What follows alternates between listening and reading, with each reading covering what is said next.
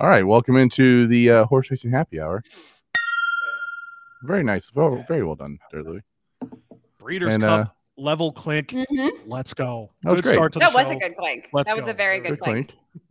And we're here. It is our Breeders' Cup Saturday preview show. If you missed our Breeders' Cup preview for Friday, that was yesterday. You can go back, find it on whatever platform you're watching on right now or listening on or whatever else. And then you can have all the picks and make a whole lot of money this week. All of them.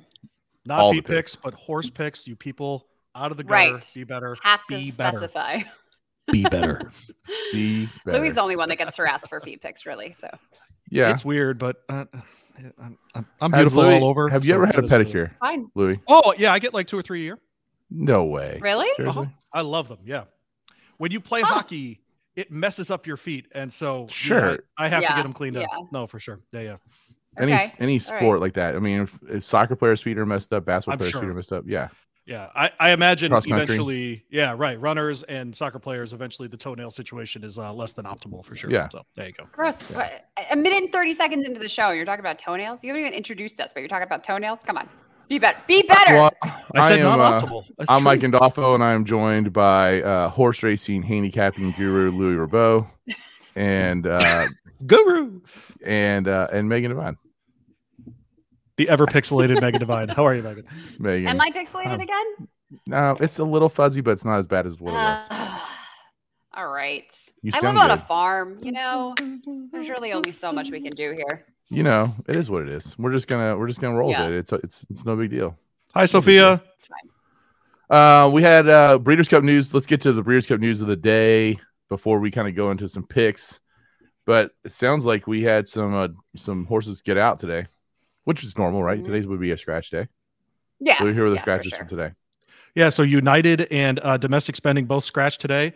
It's interesting because I was going to make the case against domestic spending in that race, actually. So don't get to do that now. But I think way more interesting rubbing my hands together. Draw in one of Megan's besmirchment horses of the year. So we'll talk about that when we get to the race. But I mean besmirchment horses of the year. No question. I can't wait to talk about this. But I am going to have to play a horse. Like, even if it's just a stupid, like, $20 to show, it needs to happen. I can't have Breeders' Cup Day without it There you because go. of the rest of the year. I'm committed at this point. So we should go right into it. But Louis, you wanted to start off with a really quick pick. The Breeders' Cup race to start race 4 with the Breeders' Cup Filly and Mare Sprint, but a pick 5 starts with race 3. And so you wanted to throw out a really quick pick in race 3 because you think that this is a very playable pick 5. I do think it's a playable pick 5 because I think in that race, Princess Grace and Going Global are running in the Goldacova, so you could actually use the two of them to start the pick 5 if you wanted to. Obviously, if you don't cut the cost of your pick 5 and have to play the pick 4 starting with race 4. But I think there's a chance that a lot of people are going to want a single in race 4, which makes you want to play a longer sequence if you can. And this is an opportunity to use Princess Grace and Going Global. If anyone wanted to know, essentially the Goldacova is for the horses that didn't get into Breeders' Cup races, and they're going to run in race 3 of the Goldacova. It is a grade 2, and I think on this show we would absolutely grade it as a grade 2. Solid grade 2. Yeah, yes. right. If this were any normal Saturday at Del Mar, we'd be like, oh, this is a really good grade 2. What an interesting race. Yeah. And we'd talk about We'd be talking about this race for sure. Yeah. Yeah, yeah, right, no exactly. doubt about it. There you go. So that's the oh gosh, sorry. The Princess Goldacova Grace is race the 3. 2, and Going Global is the 7. So the 2 and the 7. There you go. The 2-7 if you want to start your pick 5 sequence. You are not gonna take Zofel. You've been on this horse for forever, and you're just gonna. I do Just like gonna Zofel, but I don't think that she is up to the level of those two horses, especially in California. So there you go. Zofel, I'll trust Flavian in that race on Going Global. I think that's Okay. more of a lean for me than Princess Grace even. So there you go. Zofel with only one win in 2021. So I could see that. So I'm with you. All right. Megan says includes Zofel. So if you wanted to play that, you take Louis too and just put Zofel in there. All right. So let's go on to the first Breeders' Cup race of the day, the Filly and Mare Sprint. It is a grade 1, $1 million, 7 furlongs on the dirt. And as Louis said, this could be a really quick discussion because I look at who the second and third betting choice, morning line choices are here, and I don't think they come close to competing with the overall favorite. This is Gamin's race. kind of, do you think Gamine is vulnerable at all, Megan? No, I don't. No, I don't. I mean, obviously she's won, let's see, 1, 2, 3, 4, 5 races in a row. 9 in her career. She has 1 loss. So, Gamine, as we like to say on the show. But more so than that, what I think is really fascinating is that she's just faster than everybody else, right? I mean, she is. But if there was a situation where I think it is going to be that way, because Bella Sofia, Rudy Rodriguez says they're going to send her, who's the 6th, just outside. Then you also have speed on with Edgeway, right? She's got some speed as well. They have to, I think it's kind of a similar situation with Latruska. Like, somebody's going to have to contest. Otherwise, she's just going to get away with whatever she wants and she's going to win. The race is over by the first quarter. So I like that they've actually been working her where she has a target to run at, which I think is actually pretty cool and pretty sneaky. So the October 30th, they gave her a target. It was a maiden special weight, horse to run at, but they actually, instead of just working company, which is something that she does a lot, she actually has been working with Azul Coast, who's a stakes winner. She finished in front of him. She's working with Sumo, who I think runs this weekend as well. And she worked solo on September 29th, and she looked so fit and just ears up, super, super happy. But October 30th, they gave her a target, and she sat off of it. And then as soon as, I don't remember who was on her, I want to say it was Drayton, actually. He works some horses. But he just did a little like, okay, time to go. And she just gobbled up the ground and like had that horse in her, sights, and just blew past. And granted, it wasn't anything in front, but it's the exercise that I think for a horse that is typically a need the lead type, we could say, now all of a sudden she possibly has this other dimension where in a race like this, that takes away, I think, her one vulnerability. She did kind of come on. I mean, she wasn't in the lead the entire time in this race last year, but she's never lost a one-turn race. Yeah. She's not going to start now. Exactly. Barring anything just bizarre happening, Gamine's going to win here. Louis, anything to add to that? I do. I'm actually going to include Bella Sofia. No, I'm going to include Bella Sofia in my tickets. They both ran a 121 over 7 furlongs at Saratoga, exactly the same time at the same track this summer. I think they're both monsters, actually. Through her first 5 races, Gamine had 2 100-plus speed figures. Through her first 5 races, Bella Sofia has 2 100-plus speed figures. I think they actually mirror each other a lot. I think there's a lot in common between these two. Bella Sofia's only loss is to Australasia, who has 4 stakes wins this year. She just happens not to be a Breeders' Cup horse. I think last time out over Lady Rocket with Luis Saez, really, really impressive at Belmont after a really good performance at Saratoga. I think she's a problem. I think her coming out party was the test. I know she's 3. Didn't seem to matter for Gamine last year, and so I'm going to use both of them, 5 and 6 in this race. All right, there it is. So Louis is going to say that there could be a challenge to Gamine, so maybe watch out for that one. All right, we're going to move on to the Breeders' Cup Turf Sprint. It is 5 furlongs on the turf. It's a grade 1 for $1 million. And we'll start with Louis on this one. Louis, what do you think here? I have notes on every horse in this race. Oh, great. All right. I'm going to go out for a second. I don't blame you. All right. The one, Glass Slippers, won this race last fall. I don't love that this horse is among the only closers, but she's won 5 times at the distance. If you're going to exclude, I think you would, because she's in the 1. And if she needs to overcome all the horses plus a trip, that's a thing. Jockey Tom Eves is on her, won this race last year. The 2, Emrati Anna, for me, is the better play here for Kevin Ryan. 5-year-old gelding, bred in Great Britain, grandson of Giants Causeway. 2 wins and a second last 3 times out. He's flying right now. Straight line runs seem to be his specialty. And outside of last year, when his trainer won this race with Glass Slippers, this race typically actually goes to American sprinters. We talked about this a little bit yesterday with the juvenile sprint, in that a lot of these horses run straight line and then they get here and have to go a turn, and it's just something different, right? Golden Pal won this race last year. Golden Pal won the juvenile turf sprint. Last year. Yeah. It turns out that field sucked. I think one horse in that race has gone on to win a high level race. Listen, all the juvenile fields, none of them ever come out and do it. Fair enough. All right. But I think Golden Pals would include Lieutenant Dan. Megan, do you understand the Lieutenant Dan reference? Lieutenant Dan. I do. Oh my gosh. I'm not, that young. Okay. I am. So Lieutenant I wanted to add too. Yeah. That Andrea Atzeni, who is the jockey of your horse, Emirati Anna, actually rode in Southern California for a little while, just a couple years ago too. So it's one of those. Yeah. I think it was. That's a really good. I know he rode at Santa Anita, but I don't remember if he made it down for the Del Mar meet. I think he did because he was there for like 6 months. Sure. So yeah, it's just a kind of a thing that I like the local experience at least, because sometimes you get to tracks like this and you're like, oh well, they haven't ridden it before. Do they know? Tight turns, Del Mar, blah blah blah, whatever.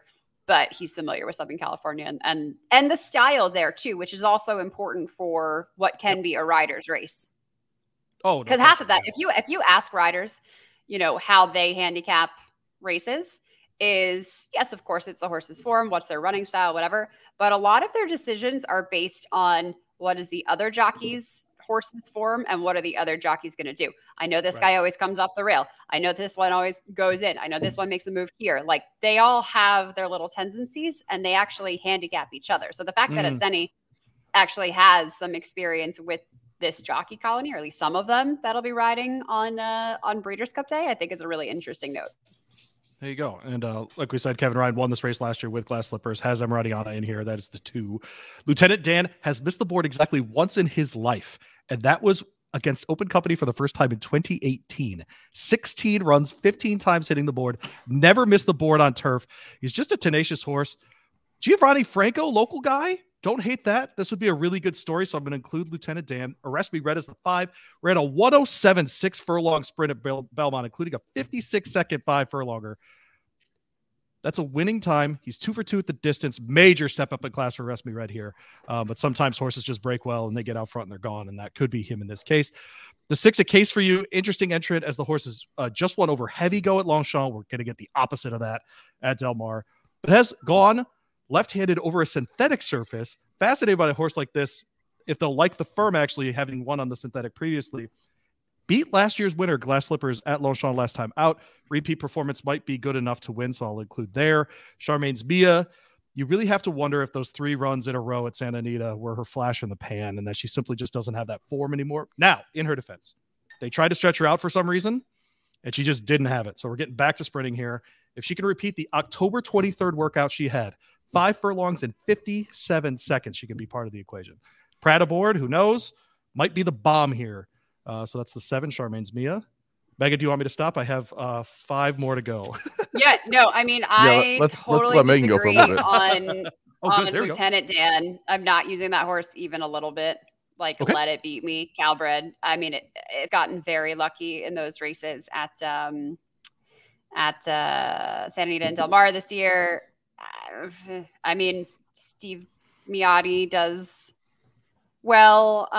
He did better at Golden Gate than he did in Southern California for a while. And then he had some horses that did well in Southern California, and Giovanni Franco has declined significantly in the past couple of years. But yeah, no, I mean, sure. 6-1 on Lieutenant Dan. I won't be using it, but I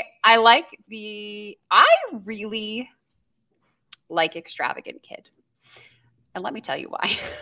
Because this horse has had just an unbelievable campaign so far. Actually was in the Breeders' Cup Turf last year. Finished 4th, but only by a length behind Glass Slippers. I thought was finishing extremely well.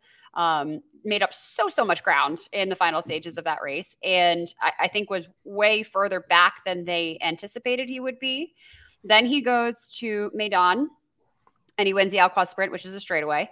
They bring him over to Royal Ascot in the Group 1 in the King's Stand, which I believe is also a straightaway. He finishes 3rd. Then the Darley Cup, also a straightaway. He finishes 4th, nowhere. Comes back to Keeneland.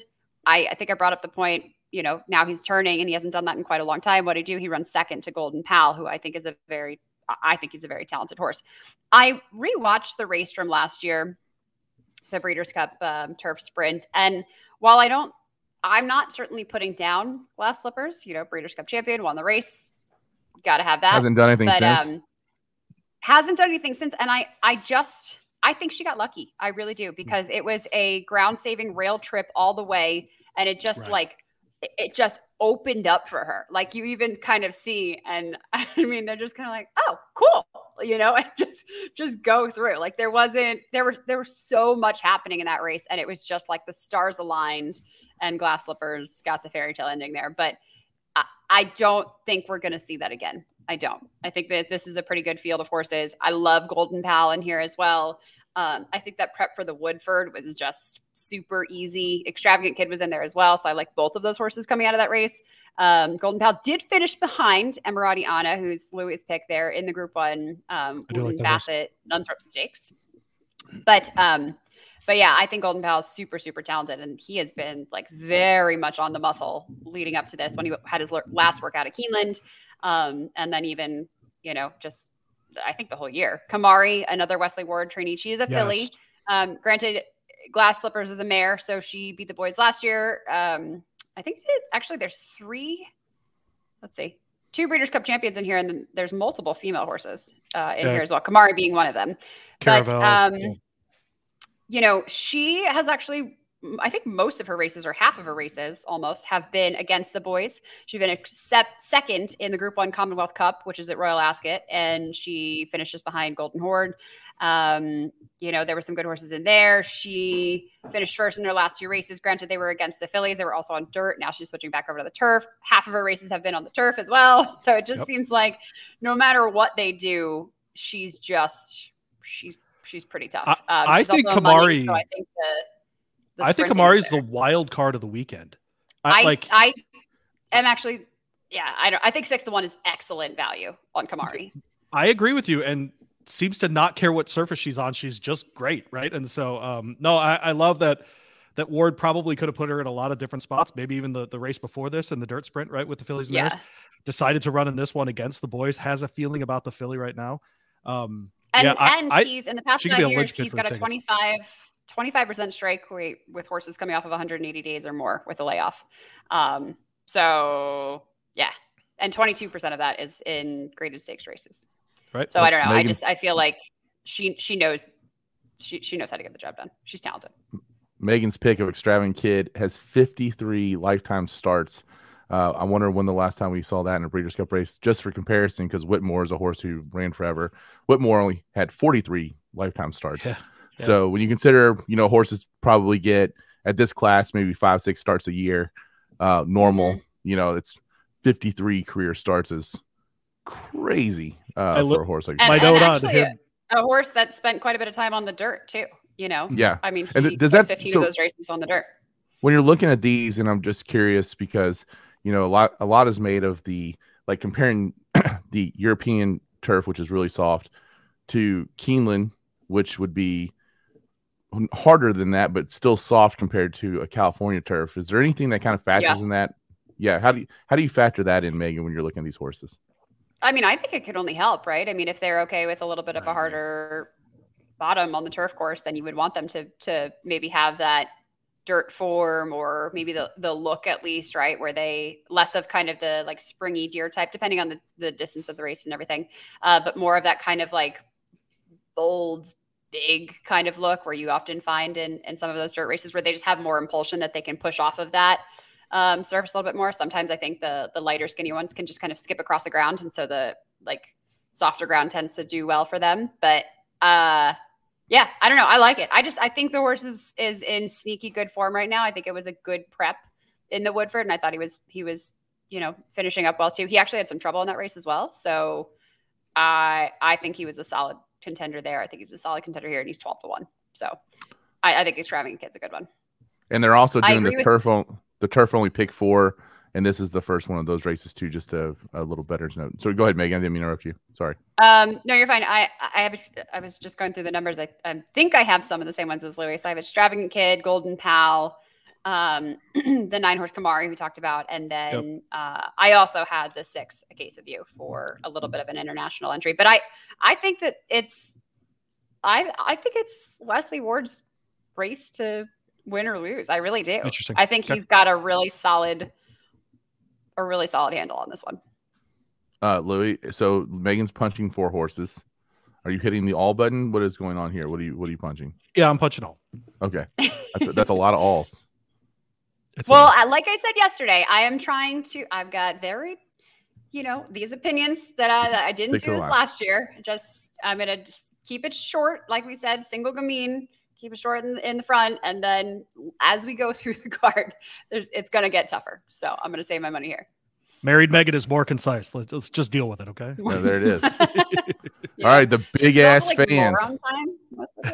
Moron. There you go. The big ass fans. Did she just say hanging out with us as a moron time? No, that's just not even nice. Time. I mean, jeez, it's so mean. Ridiculous. By the way, even though we're late today because of Megan. Oh yeah, you got to tell what are we my thinking internet. Oh right, we're drinking. Yeah. So right. So shout out. Last of the year series that they actually call these the Whiskey Row series, the Bottled and Bond 1897. So it's obviously the 4-year 100 proof. I was like, hey, can people get this in all of our markets? And they're like, yeah, no problem. So I looked it up at the Total Wine in Pasadena, California. That's a $52 bottle. I would say it drinks like a $52 bottle for sure. Nice little whiskey. I put an ice cube in mine. Mike, you just did. I did the bourbon stones, right? Yeah, which I've never done before. Yeah. I got those as a gift from my boy Brad Knoll in Fort Wayne, Indiana. Shout out to and which is, it does give it a little bit of a chill, right? Without watering it down. So some people have told me in the past that they taste the stone. I don't taste the stone at all. So maybe I properly prepared my stones. There you go. Okay. All right, can we go on to the big ass fans dirt mile now? Yeah. I'm just happy to be here. Yeah. All right. Put your stones away. All right. 1 mile on the dirt for $1 million. Let's do this. Who do you got? By the way, can we all agree, as much as I was like loving Life is Good a couple weeks ago, that 4 to 5 on this horse is ridiculous? Yes, we can agree that. Okay. Yeah. Because that is such a short price on that horse. I'm so interested to see if Megan and I are anywhere near each other on this. Go ahead, Megan. Life is Good as vulnerable as a favorite right here is all I'm saying. I have a long shot in here that I don't think you're going to play. I think we're going to. Okay. Right, so Megan, Life is if you want to continue with a short ticket, sure. Single Life is Good. I think Life is Good. Silver State is probably the horse to beat him. He seems to be in really, really good form right now. 6 races this year, 4 of them are wins, a second place finish. Third start off the layoff. He comes in with a prep at Parks where he finished second by a head to Mind Control. I loved his workout on October 31st. He just was so springy over the surface. He had great energy. So I think that horse is really in form right now. And, you look at some of his races too, his 1.5 miles that they brought him back in at the Whitney rather, where he was in against Knicks Go, Maxfield. He finished third that day. He cuts back to 1 mile here, which he did last time as well. It seems like some of his better races, maybe on numbers, could have been the mile, could have been the 7 furlongs that he was in. He still did well at 1.1 miles too. So he's certainly a horse that has some range, but I just love the way he's prepared coming into this. So I think Silver State's definitely a horse you should use. I might throw in Snapper Sinclair for a little bit of a long shot play at 12 to 1. I actually think, I did quite a few interviews with Jeff Bloom, his owner, before the race in Dubai, the Godolphin Mile, where he finished 4th. He did have some trouble in that race, though, and it actually doesn't say that. But I believe it was at the top of the stretch, or maybe just before, where I remember he had to kind of check back a little bit. So it wasn't the race that they necessarily wanted him to have. He also got loose that week and was certainly on the muscle. And so there was a lot happening for him. He was washy as he was preparing. So he ran 4th. I mean, it was still a pretty decent effort, I think, with all of those things considered.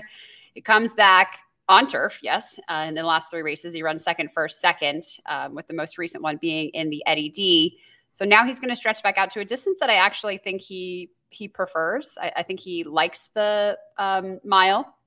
Steve Asmussen going sprinter out. He does this all the time. The wins at 19%, turf to dirt, 21%.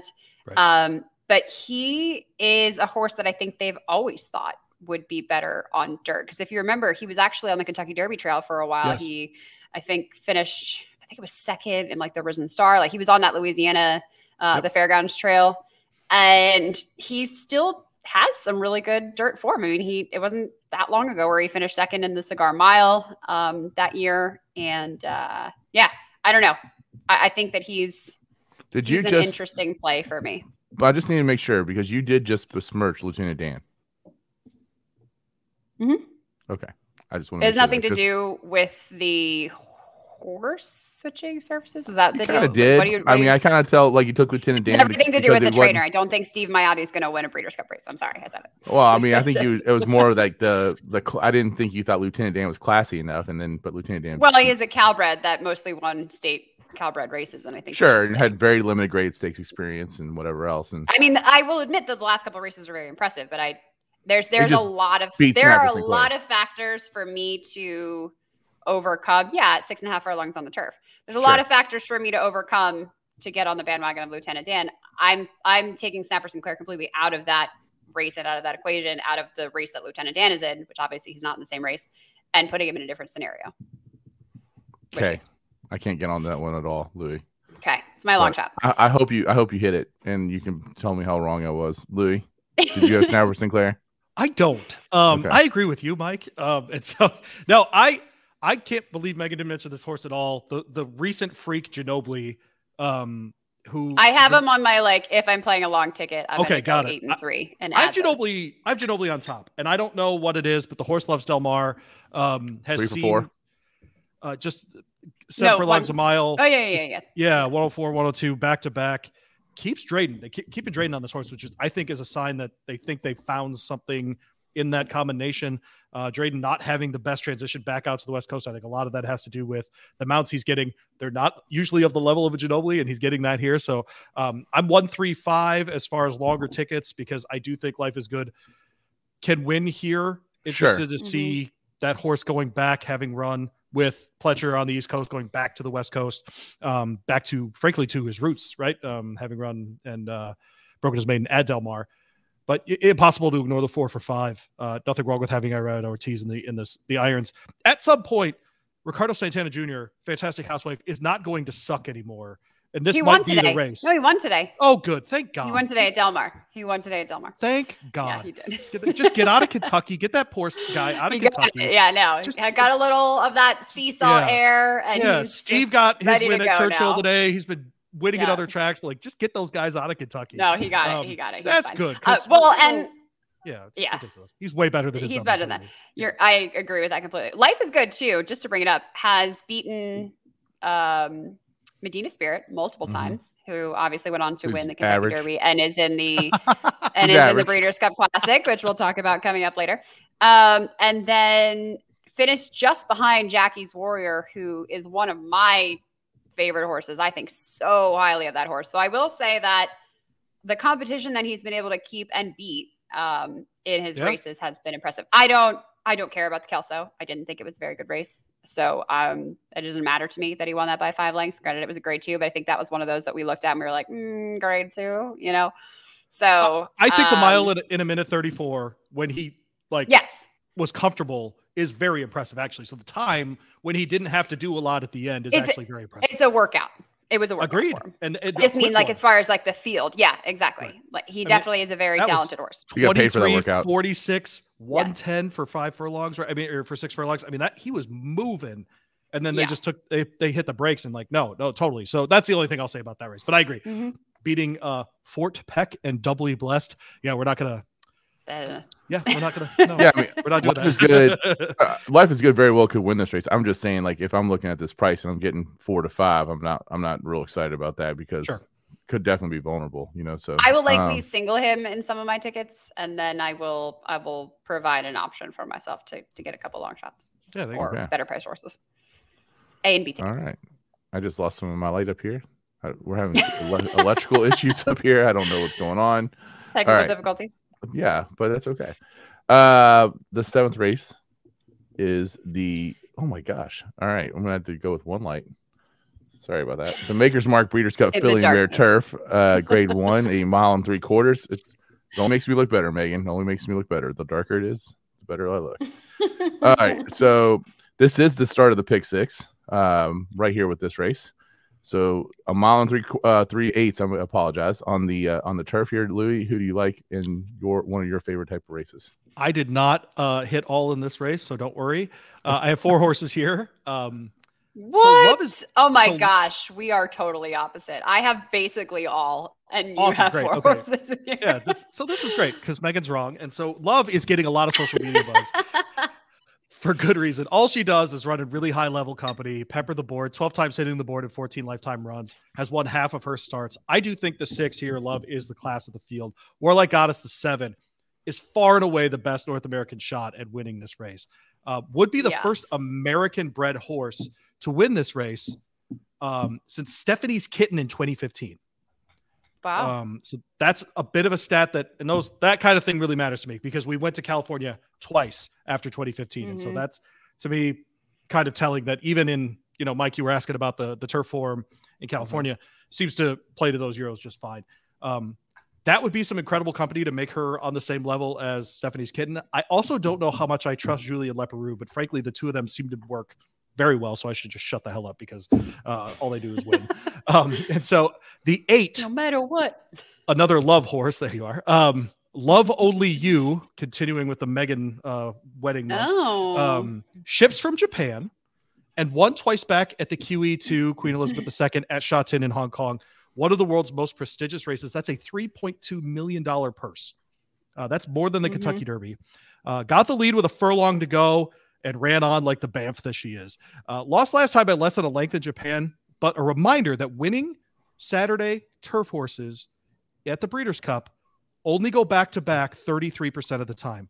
So a third of the winners in the turf races on Saturday won their last time out historically in the Breeders' Cup. So to me, she's an include. I think she can bounce back to that Sha Tin form.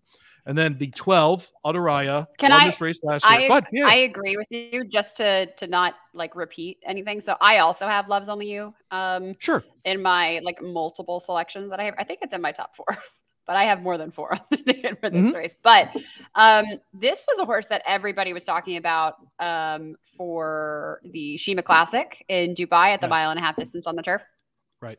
Finished just behind Chronogenesis, who's a very highly regarded horse as well in Japan. And then the horse that won that race was Mishrif, who won the Saudi Cup. That was on dirt, and then went and won the Shima Classic and has won multiple races. In fact, he was a horse that I think they were thinking about bringing him over for the turf. And then John Gosden decided to keep him overseas, and they're going to target something else. But he is regarded as one of the best horses in the world right now. So the fact that Love's Only You ran 3rd, half a length behind Mishrif and Chronogenesis, who's also very good, is to me, and then comes back and follows it up in a Group 1 with a win at Sha Tin, and then finishes 2nd in a Group 2 in Japan with a really, really good second place effort. So I agree with you. I think 4-1 is fair on Love's Only You. I think it's a serious contender in here. Yeah. And I appreciate that they're running her on the restricted filly mare side, right? So that she gets, I think, a really legitimate shot here. The more I talk about it, the more that's the other thing too. She Chronogenesis is a colt, I believe, and Mishrif is as well. Yeah, for sure. Yeah, that's what I'm saying. I mean, and she's winning $3 million races against the board. And now she's running against her own gender. That's exactly right. No, super legitimate. If that's how she identifies. Yeah. And then the 12 Adoraya won this race last year. Hasn't had her best form in 2021. I think that maybe a 3-turn race in the U.S. getting back here might be something that helps her. Neck and neck with Love, actually, in the Prince of Wales and Ascot of June. If she can get any of that form back, she's got a chance here. So I'm going 4 horses here, 6, 7, 8, and 12.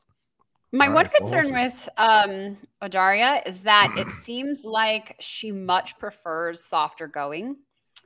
She's had just a few races where the turf was considered good or firm. She finished 6th, like a bad 6th in England when it was considered good. And then she had some earlier races like at in France and England in 2019 where she did a little bit better on firmer ground. But she then came to Keeneland where it was firm. Remember? Firm at Keeneland. I'm doing air quotes for everybody listening that can't see us. And she won that day. So, she is a Breeders' Cup Filly Mare turf champion, but I wonder if the turf at Del Mar, which is going to be significantly harder, is going to be not to her liking. I think she prefers a little bit more cut in the ground. Okay. So I think that's my one concern for a horse like that. If we're looking at past Breeders' Cup champions, you're trying to find, Yeah, exactly. You're trying to find reasons why they might be vulnerable and not be able to win back to back. I also think this is a really, really interesting field just with the horses that have assembled here. You know, you've got some really good potential value, at least underneath. I personally am more like Goddess, who's 7-2, and I think is a 7-2 favorite, but yeah, she is. Yep. That's who I'll be going with on top. Then there's like a lot of other horses too. I'm taking a long shot here. I'm going with going to Vegas. You are. I actually have been impressed by going to Vegas. I mean, That's Umberto and grass in Southern California, of course. I know, six exactly. or seven at Del Mar on hitting the board, you know. Yeah, bang, let's go. And I don't know that I'm including dog tag, but I'm including going to Vegas, which really doesn't make much sense. So I contradict myself by doing that because she's just beaten dog tag a couple of times. But it's like if you like one, you kind of have to like the other. But I don't. And Flavian. I don't know. Right. So yeah, I agree. I've got 7, 6, 12, 2, 8, 9, 11, and 1. So that's how deep I'm going in this race. I also have Love in there, who has competed against Mischief a couple of times. That horse I just mentioned, Warlike Goddess I mentioned is on top. Her last workout was awesome. She just opened up. She was super athletic. She gets over the ground really well. I mean, it was everything I wanted to see from a work leading up into the Breeders' Cup, from a final work. So I loved that effort.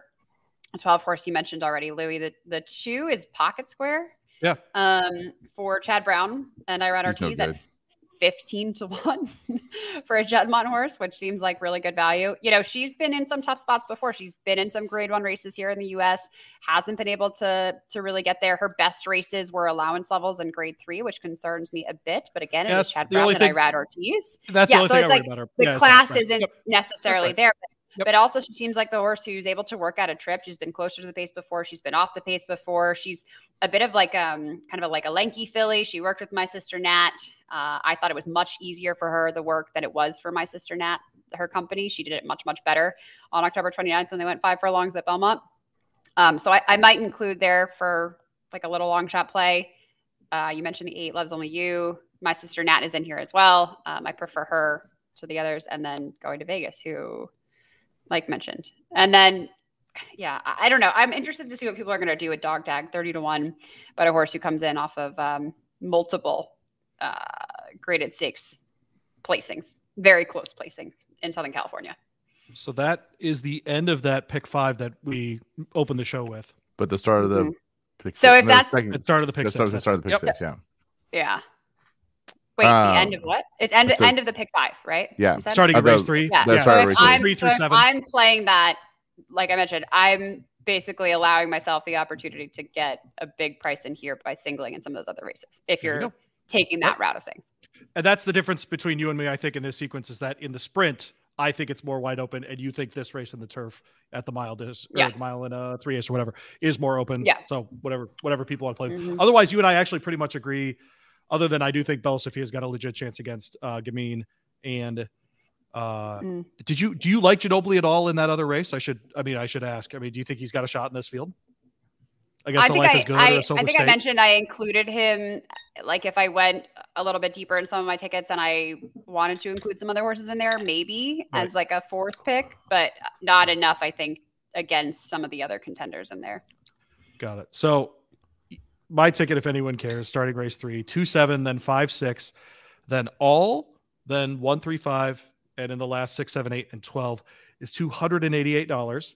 I'm obviously hoping for a major upset in that sprint, but you know, if we can get through that sequence and hit, usually on Breeders' Cup Day.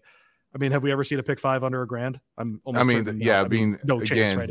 The pools are huge, right? So and if you play that as a pick 4, by the way, it's $144. And if you take Gamine as a single, cut that in half, essentially. So, you know, it becomes very playable very quickly to get to those tickets. So there you go.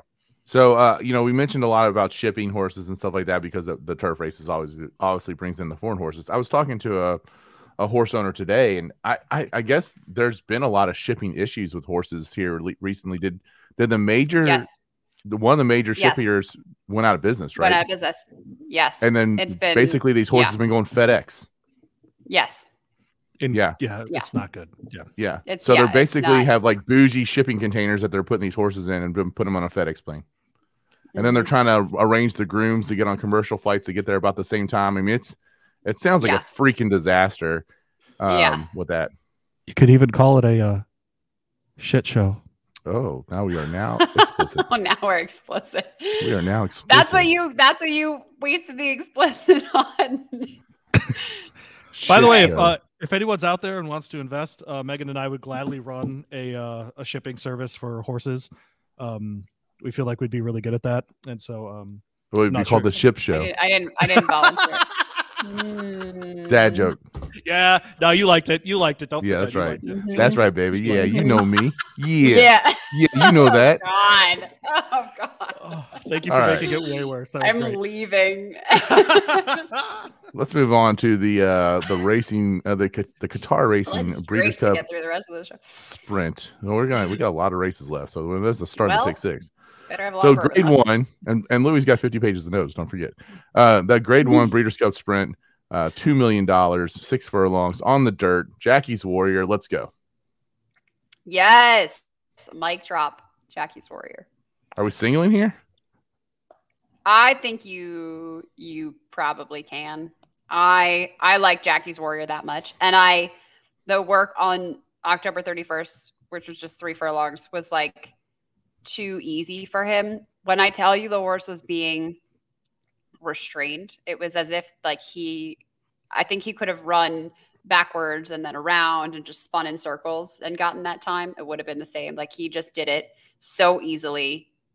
He's so fit. He's so ready to go. Look at his record. This horse is the only races in which he didn't win were the mile and a 16th at Keeneland and at Oaklawn, which are 2-turn races. But other than that, the 1-turn right mile at Belmont, he won that race. And then other than that, all of his sprint races have been a win or a very close second by a neck where he basically should have won and had a lot of trouble in there. I think this horse I think he is the real freaking deal. But it's hard for me then to look at this and say, all right, you got a Dr. Scheibel here with Flavien on board. He's won 5 straight races, 3 for 3 at Del Mar and 4 for 4 at the distance. Can you really leave that horse off that ticket at 4-1, Louis? I mean, you cannot. I think he likes Del Mar, but I don't think he's as classy as a reminder. That horse ran 103 with no right rein last time out. Literally, for sure. No right rein on that horse, and just blasted out and was. They really don't use the right rein a lot of the time, anyways. Pretty much just hold the left rein because you're only turning left. You don't need it. Outside post, interesting for Dr. Scheibel here, but he won in the 7-hole in an 8-horse field in the Bing Crosby Grade 1. A bullet 57 second 5 furlong work the other day. That horse is ready. Megan would say, no, he ruined it in that workout. I hate that he went so fast in that workout. I didn't say that. Actually, no, because the track was actually very fast that day. So most of the workouts were very fast. It was extremely fast that morning. And I did watch him do it. And I thought I didn't love that he had to be urged slightly in the stretch. So yes, that time is unbelievable, but I think it's biased. And I think that he, but I don't know. I don't know if I love it as much. 2-9. Is it those 2 horses though, and that's it? No, I actually thought that CZ Rocket made a really nice impression of himself at Del Mar. I mean, he worked really, really well. 3 furlongs in 35 and 4, and he did it very, very easily. His ears were up. It was a steady move for him. He's run the last 3 times without Lasix. Granted, he hasn't won. He's finished 3rd, 2nd, and 3rd in the Bing Crosby, which is a Grade 1, the Paddle Bryan Grade 2, and the Santa Anita Sprint Championship, which is a Grade 2. But behind Dr. Scheibel, Peter Miller going on Peter at Del Mar. So I don't know. I think if I'm gonna try to use a horse, with Jackie's Warrior, it's probably going to be. If we're playing that game, Rocket. If we're playing that game, it's Frenzy Fire, who should have beat Yalpone, but decided to try to bite his face off instead. And so I love, by the way, shout out to the DRF people today who told me to slow down with my drinking. It was funny. It was great. Seriously? Settle down, DRF. Yeah, it was great. I missed that. I'll shout out on Twitter. It was great. Savaged foe, bad 1/16. That's a good job by someone in the notes. That's just a good job. Savaged foe. That is what it should have said is ate his face off. I should have said see Mike Tyson. Right, exactly. Yeah, exactly. Someone nailed it though. That was great. Yeah. That was crazy. I gotta find this DRF tweet to you. I'm really intrigued now, Louis. All right. Later I'll have to do that. Okay. Well, we're gonna move on to the Breeders' Cup Mile, which is the turf mile because they call it the dirt mile, and then they just call the turf mile just the mile, which I really kind of enjoy. Bougie. Bougie. 1 mile on the turf, 2 turns. Who do we like here, Megan? Well, actually, you think turf races, you think the international entrants, and certainly there are some in this race, but in fact, 7 of the last 10 winners have been American. So if you like a U.S. horse in here, I think the stats are on your side. There are 4 females in this race as well, so it is quite mixed. I have... You can do it. I got Space Blues in my top selections. 3 is correct. Yep. What's the next one? Okay, yeah. What's the next one? Space Blues for Charlie Appleby and William Buick, who, of course, comes off of 2 consecutive wins in group races in France and Great Britain. And in fact, was at Meydan and didn't really have much luck that day. He actually lost to Extravagant Kid, who I mentioned earlier that I really liked. But yeah, he's never run here at Del Mar. He's never run at this distance, but he's a horse that certainly has plenty of class. I think, actually, Raging Bull is going to be my next selection. Terrible pick. No, try to have a civilization. I don't think so. Yeah, Chad and Irad on the turf is a terrible pick. Yeah, Chad and Irad at 15-1 for a Peter Brandt horse. She's very keen, it seems like, in her workouts, but I'm sorry, pardon me, You're he, 6-year-old horse. But I think he's had quite an interesting resume, and I just feel like he's coming into form right now. He has certainly had better races than what he's shown of late. I don't know. He's an interesting play for me if we're going to have so much chalk up front, which I think that Space Blues is probably going to be a little less than 3-1. The 9-horse Mother Earth is interesting for Aidan O'Brien and Ryan Moore, who I think Louis probably likes. Also another closer coming in from it's an Irish bred horse, but training in England and winning some races there. Actually won in France most recently in a Group 1. So I don't know. You got to like that connection too. If you like Chad and Irad, basically the international version of that, I feel like is Aidan O'Brien and Ryan Moore. And then the 6-horse is Mo Forza, who's been very good in California. But the problem is he's been very good in California. And I feel like you have some horses in here that have been able to kind of take their game in other places. And that's not been the case for a horse like this. So I think they've avoided some others. And I will say that the same argument applies to Smooth Like Straight, who I also thought about using, but I'm not sure if I will. Only 1 for 6 this year with a couple of very, very close second place finishes. So we'll say that. But again, pro is he loves California. Con is he's only been in California.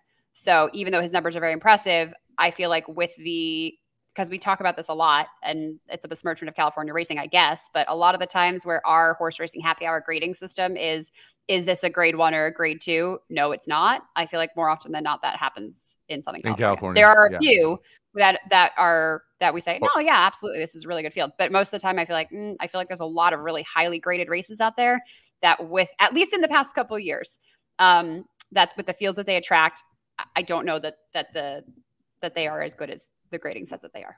Or Gulfstream in June. Yeah. Right. Right. Yeah, exactly. To be fair to the Graded Stakes Committee, they're not throwing graded stakes at Gulfstream in June. So don't worry about it. All right.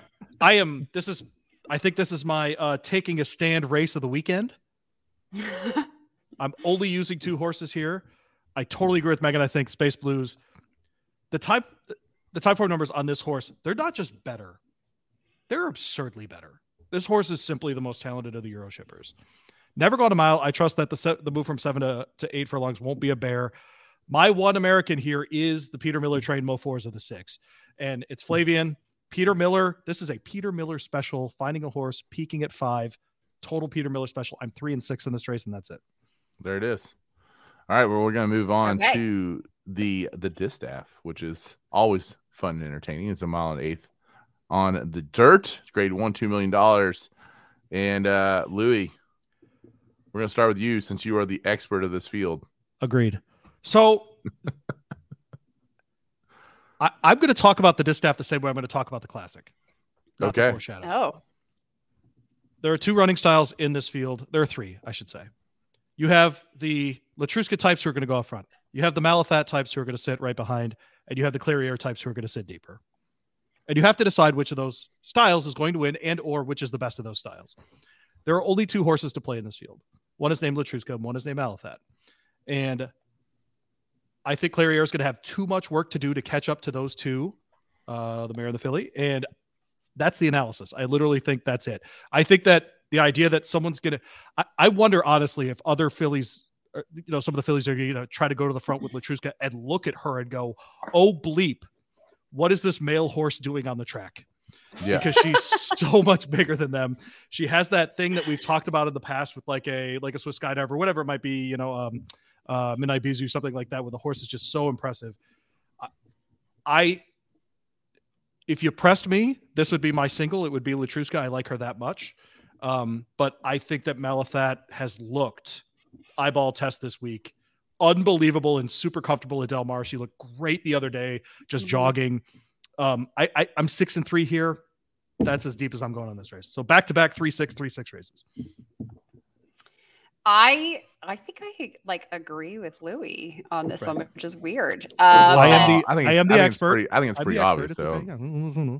No, but almost with exactly everything he said. Because I think Latruska. Well, you've trained him well. Has gone Latruska. The one thing is that I don't know how concerned we should be with the unintentional work on October 30th. So I saw that. Yeah. Anybody didn't pay attention to that. Basically what happened was she was set to work 5 furlongs at Del Mar on October 30th. And there was a Richard Baltas horse that set off just after her. So she was just a little bit before. I think that horse was supposed to work a shorter distance. And then, so she comes in, she kind of passed that horse and then dropped in on the rail. And then that other horse came forward still and caught her. And so the 2 of them matched up. And I think it was Richard Baltas said there was a rider on his horse. I think it was just a maiden or unraced horse that was a little bit lighter and just couldn't hold it. And so those horses worked essentially together unintentionally. So the 5 furlongs in 101 and change, I think it was fine, but it was definitely a screw up. And so when you're talking about the Breeders' Cup level of things, how much is that affected? I don't know. I think she's still probably better than this field of horses, but it is something to take into consideration where you have this horse that's all year long, just totally untouchable. And then something like this happens. It is, minute in a way, but it is also very, I don't think it's minute at all. I mean, if we were talking about human athletes, you have a very strict training schedule that gets you geared up for a performance at the peak time. And to me, it would be the equivalent of, were you lifting days, when you shouldn't have been, or did you do a 5-on-5 scrimmage on a day that should have been more of a rest day or whatever else? Yeah. I don't know. I mean, I don't think it's a small thing. And Malathat wouldn't have bounced back from losing to Maracuja the way that she did in the Alabama, which she did. I think wasn't. What do you mean? But that had nothing to do with it. How's that? She lost. She lost. She was overtaken by a horse.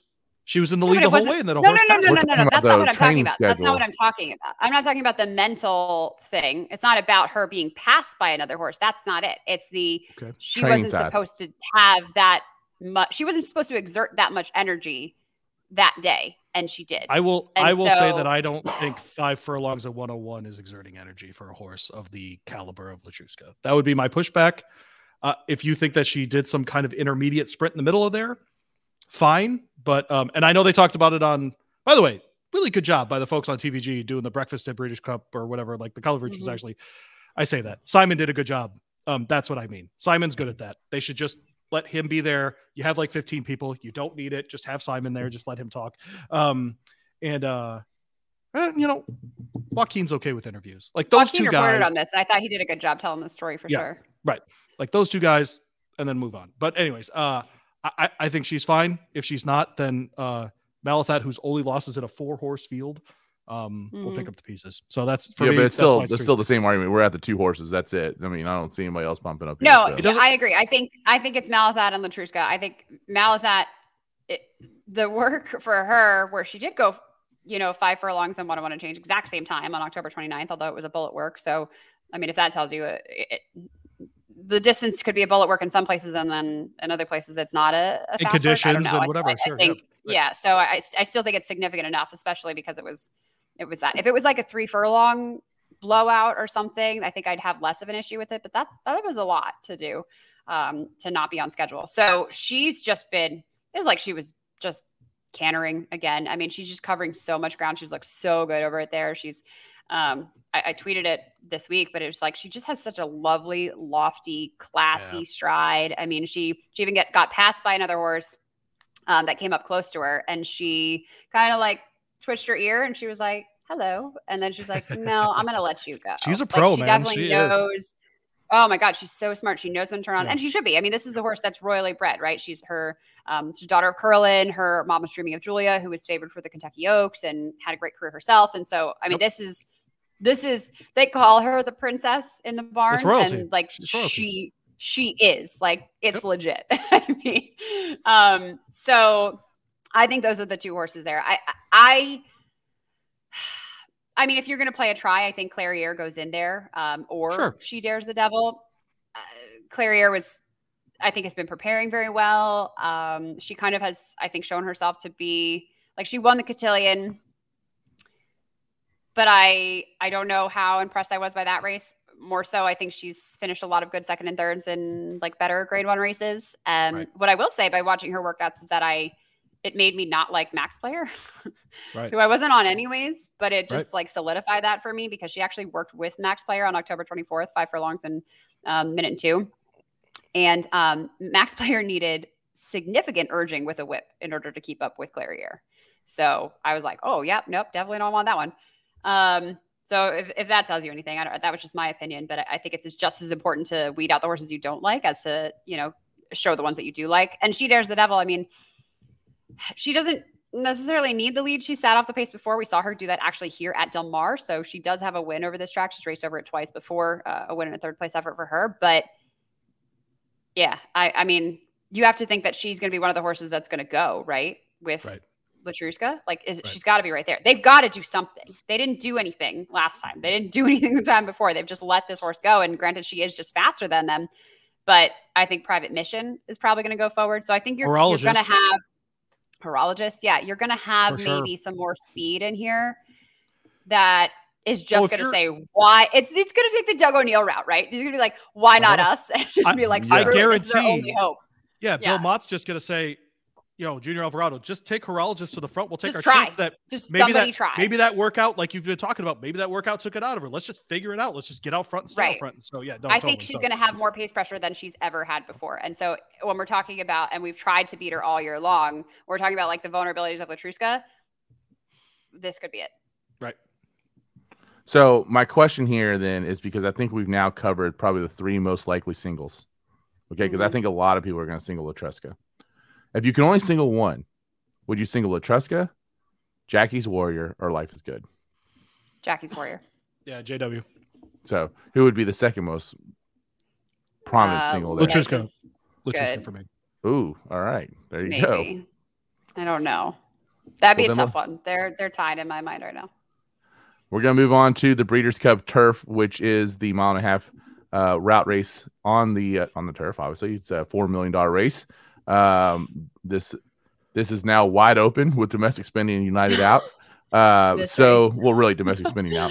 But this race, this is the race really where the money could be made in the pick six. If in my opinion, is that correct? Probably. Yeah. All right. So go for it. All right. So only one American horse has won the turf since 2013. Mike, that horse is Bricks and Mortar. Bricks and Mortar. Yeah. I don't think any of the American horses in this race are up to his standard. But I'm going to include Gufo, who might be. And I do think he's capable of winner. He's my only American entry. I am going to totally sell out and include all the Euro entries and Gufo. 7, 8, 9, 10, 11, 12, and 13. And then one more, the 16. And I'm doing it for Megan. Channel Maker. Okay, let me tell you. I don't know that I actually like Channel Maker in here. I don't, but I'm not going to let him Whitmore me. I'm not going to let him Whitmore me. He's drawn in. So if anything, I will have like a show bet, like a large show bet, like just in case as my insurance policy. Because I just replay Whitmore, who I did it. I was just like, no, this horse is done. I'm finally off him. I tried to have him win, never won for me. And then boom, just comes running down the stretch at Keeneland. Like, what? What is happening? And my worst fear, like I wake up at night over this, is that this is what's going to happen with Channel Maker, is that I'm going to finally get off this horse's back and he's going to be like, oh, thanks so much. See ya. And, and he's going to win. And that is my concern. So I'll listen. It's a hasn't long won in 2021. No bet play. Yeah. No, well aware of this. I was at most of his races, including in Dubai and Saudi, where he didn't win, and I still tried to help him win. I know he hasn't won, but it's a show bet for me. Like I can't, because if he does, Mike, like I will no longer be able to continue. I'm throwing him in. Show. It's worth the money for me. It's worth the money. I'm throwing him in. I just can't. So, yeah, no, I mean, I agree with Louis. I think it's the international horses race. I think it's Tarnawa for Dermot Weld, who won this race last year. So there's a Breeders' Cup champion in here. It is that horse. I think he is probably better than the rest of them. It just seems like wherever he goes, he wins or does very, very well against great competition. The 7 horse in here is Walton Street, who's very interesting as well for Charlie Appleby. So actually comes off of a win at Woodbine. They brought the horse from overseas to Canada. He prepped there.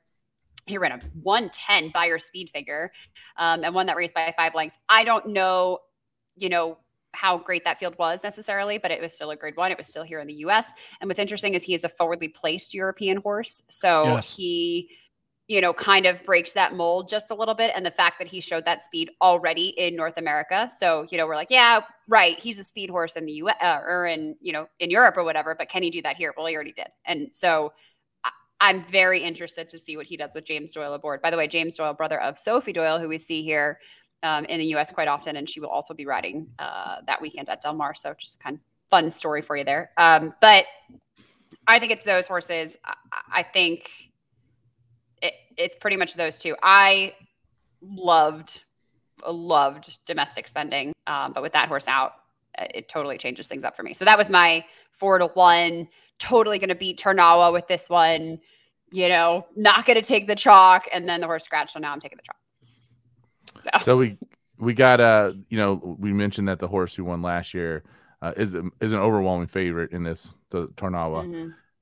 Mm-hmm. How many times has the Breeders' Cup Turf race been won in back-to-back years by the same horse? Never. That's not true. It's happened twice, actually. Oh, okay.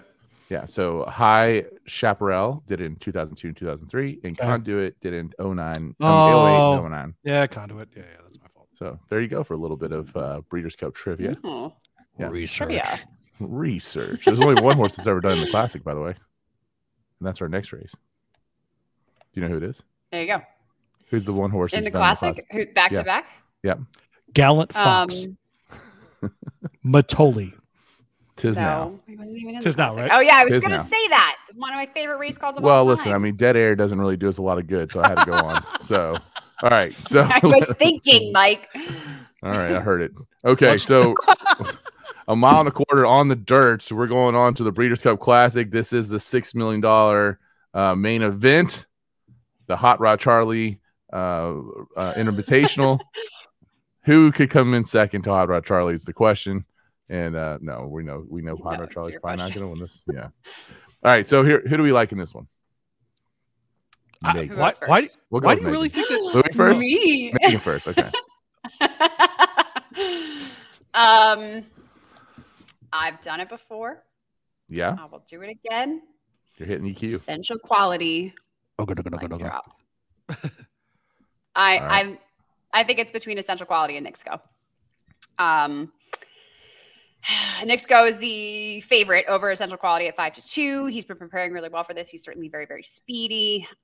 He probably should have had a better showing of himself in the Saudi Cup, but he decided to go head-to-head with Charlatan. Both horses very fast, and also Nixco. So this is actually relevant. So, we just talked about that with Latruska and how sometimes the morning workouts don't go according to plan. Nixco ran off in Saudi with poor Dustin Dugas, who's the very talented rider. an assistant trainer for Brad Cox, and he has the string up in New York. And it was like, I mean, I was like, oh, I don't know if he's going to get it back. Like, it was that bad, and he's that strong. Like, the horse was a fire-breathing freaking dragon. And so he finished fourth in that race, and I think it was, beaten by 8 lengths, so it wasn't anything great. But I think the morning stuff definitely had to do with that, and he took just a second to bounce back. He then finished fourth behind By My Standards, Silver State, Mischievous Alex in the Metropolitan Handicap in the Met Mile.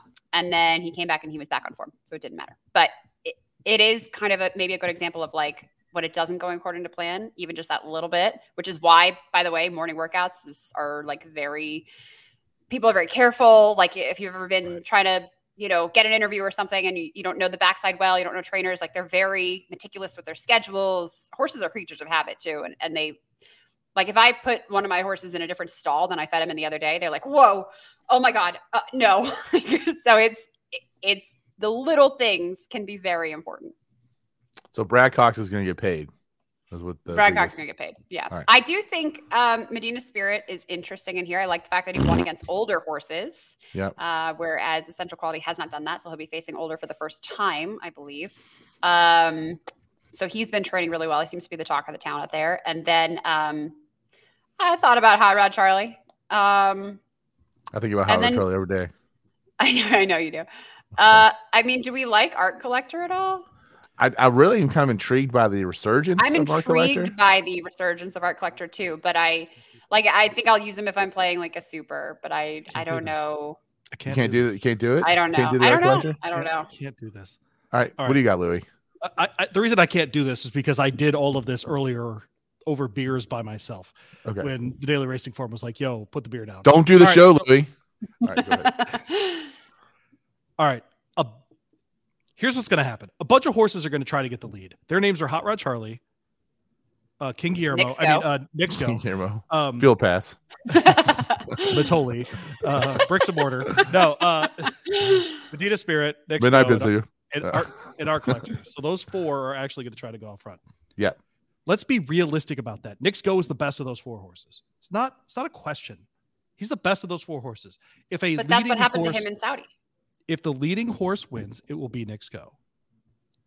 Essential Quality will be in 5th or 6th spot, right off the pace, ready to pounce. He's the best closer in the group. There are 2 horses to include, the 4 and the 5. It's very straightforward. Essential Quality, Nixco, there are your 2 horses. If you want to get nuts, I think the 3rd best horse here is Hot Rod Charlie. I like the addition of blinkers here. No, I really do. Because that horse is a wild MF. He really is. He's all over the place, wants to take people out, doesn't care, which I appreciate, by the way. However, not good for horse racing. And so you'd have him and Frenzy Fire. Right. just chomping on each other. Yeah, right. And so I think so. We had to do this, Mike, as part of our picks for ABR. Yeah.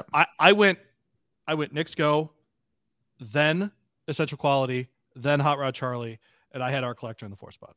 I think I did the exact opposite. But I think it was Essential Quality, the Nixco, and then Hot Rod Charlie. Sure. Just to clarify too on Hot Rod Charlie on the equipment as well, he wore those blinkers for most of his races already, and they are French Cup blinkers, which is different than the cheaters, right?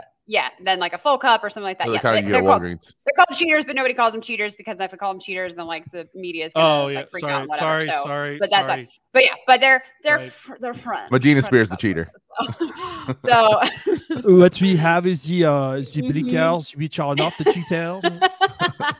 Yeah, exactly. But it's a mild blinker, but he actually didn't wear those for his first 3 races, which were not good at all, and he had plenty of trouble, which I think he made for himself some of the time.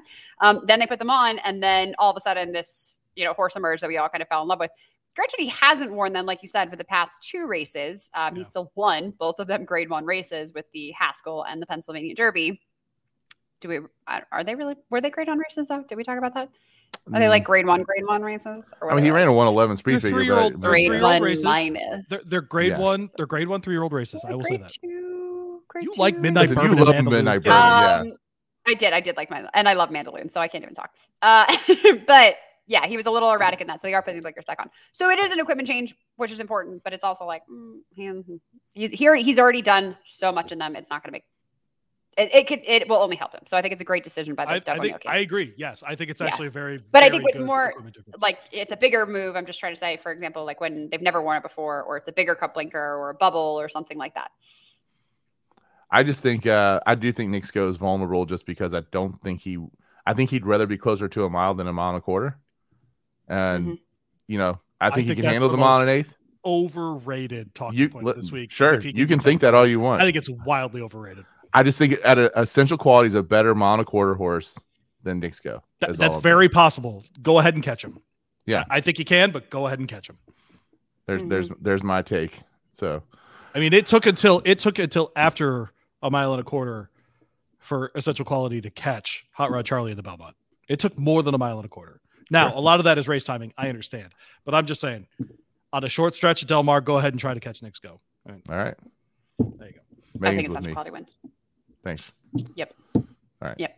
Y'all should go get ice cream or something and just talk about essential quality and how much you like ice cream and essential quality. I have been mic dropping essential quality. I know you love the that entire year. Okay, for sure. Like, for sure. Come on, as a 2-year-old. I'm not even. I'm driving the bandwagon. Like, I've been on it. Megan is the bandwagon. Hop on her back. So what are we? What are you most looking forward to? What are you most looking forward to on Saturday? Like which race, which horse? Yeah, I think that there's usually like a showdown or something like that usually stands out. And essential quality, Malathaat, Latruska. Essential quality, Nick Sko, Malathaat, Latruska. Agree. So far, I totally agree. Actually. Yeah. I would say that's good. It's good though because I don't think that's always been the case. The distaff usually is, but the classic hasn't been. Right. Mm-hmm. So I think the filly and mare turf could be really freaking interesting. Actually, I think there are a bunch of really good fillies and mares in that race. Actually, yeah, so, that's the between race Love, Warlike Goddess, Love's Only You. I think all those are really good. Yeah, fillies and mares. Action wise, like really just across the board, I think that's probably that's the race that I'm saving my bankroll for sure. There you go. All right, and then Jackie's Warrior. Just see what happens. Louis, do you have a pick six ticket put together or no? I didn't do a pick six. It's a $2 pick six. Oh, so I probably would have been at like $1,800. Yeah. But I have a $64 pick five, which I'm going to play for $1, and then I have a $32 pick four, which I'll probably pay for $2, to be honest. But yeah, essentially in the pick five ticket, which starts with that was Jackie's Warrior and Dr. Shivel 2-9, then 3-6, then 3-6. 7, 8, 9, 10, 11, 12, 13, and 16 because Channel Maker, what up? What's good? Trying to get it. Channel Maker, get it. Yeah. And then 4 and 5 in the last race. Yeah, that's what I'm also looking forward to on Saturday. Channel Maker. Yeah. Just come on, Channel Maker. Because like I won't even be disappointed if I lose because I'm so conditioned at this point to like him losing when I bet him, right? Then I'm like, oh well, seems par for the course. Right. But if he wins, oh my God, it's gonna be insane. There you go. All right. Well, I hope you guys have a great day Saturday and enjoy, Betty. Louis, what do you got? Just a reminder, tomorrow I'm jumping on it. I'm recording at 11 a.m. with James Welsh, which is 3:00 p.m. Scottish time. He couldn't jump on today because he's golfing. I would like that's the most Scottish thing ever. I would like to point out that this guy was like, I can't come on Wednesday or Thursday. I'm golfing. And then he's just going to gamble all weekend. He lives better than me. He lives better than me. Yes, that's right. Mm-hmm. Good for James Welsh. That's all I'll say. But I'm going to jump on with him. I'll release that episode early afternoon tomorrow. That'll be about all of the Euro shippers for the Saturday races. Yeah. So the turf, and of course, the turf races are probably the most difficult to handicap. So that'll be very valuable information. There you go. All right, Megan, any parting words from you? No, just that shout out to Greg Pandolfo, who was at my wedding. Whoa. And he says, like, if your daughter wants to hear about Boulder, his son Nick will be happy to talk to her about it because he goes there. So, and I know he's listening to. You had a Pandolfo and a Gandolfo at your wedding? Yeah, he's actually currently, like right now, this second, listening to our Friday preview show, and I know he's going to listen to this show too. So, if you have questions there for, I had a friend of mine. Actually, there was a Pandolfo at St. X with me too. Wow. I think that's weird, right? Like there's a Pandolfo. It was like the most anticlimactic note for me to be like, yeah, parting words for me.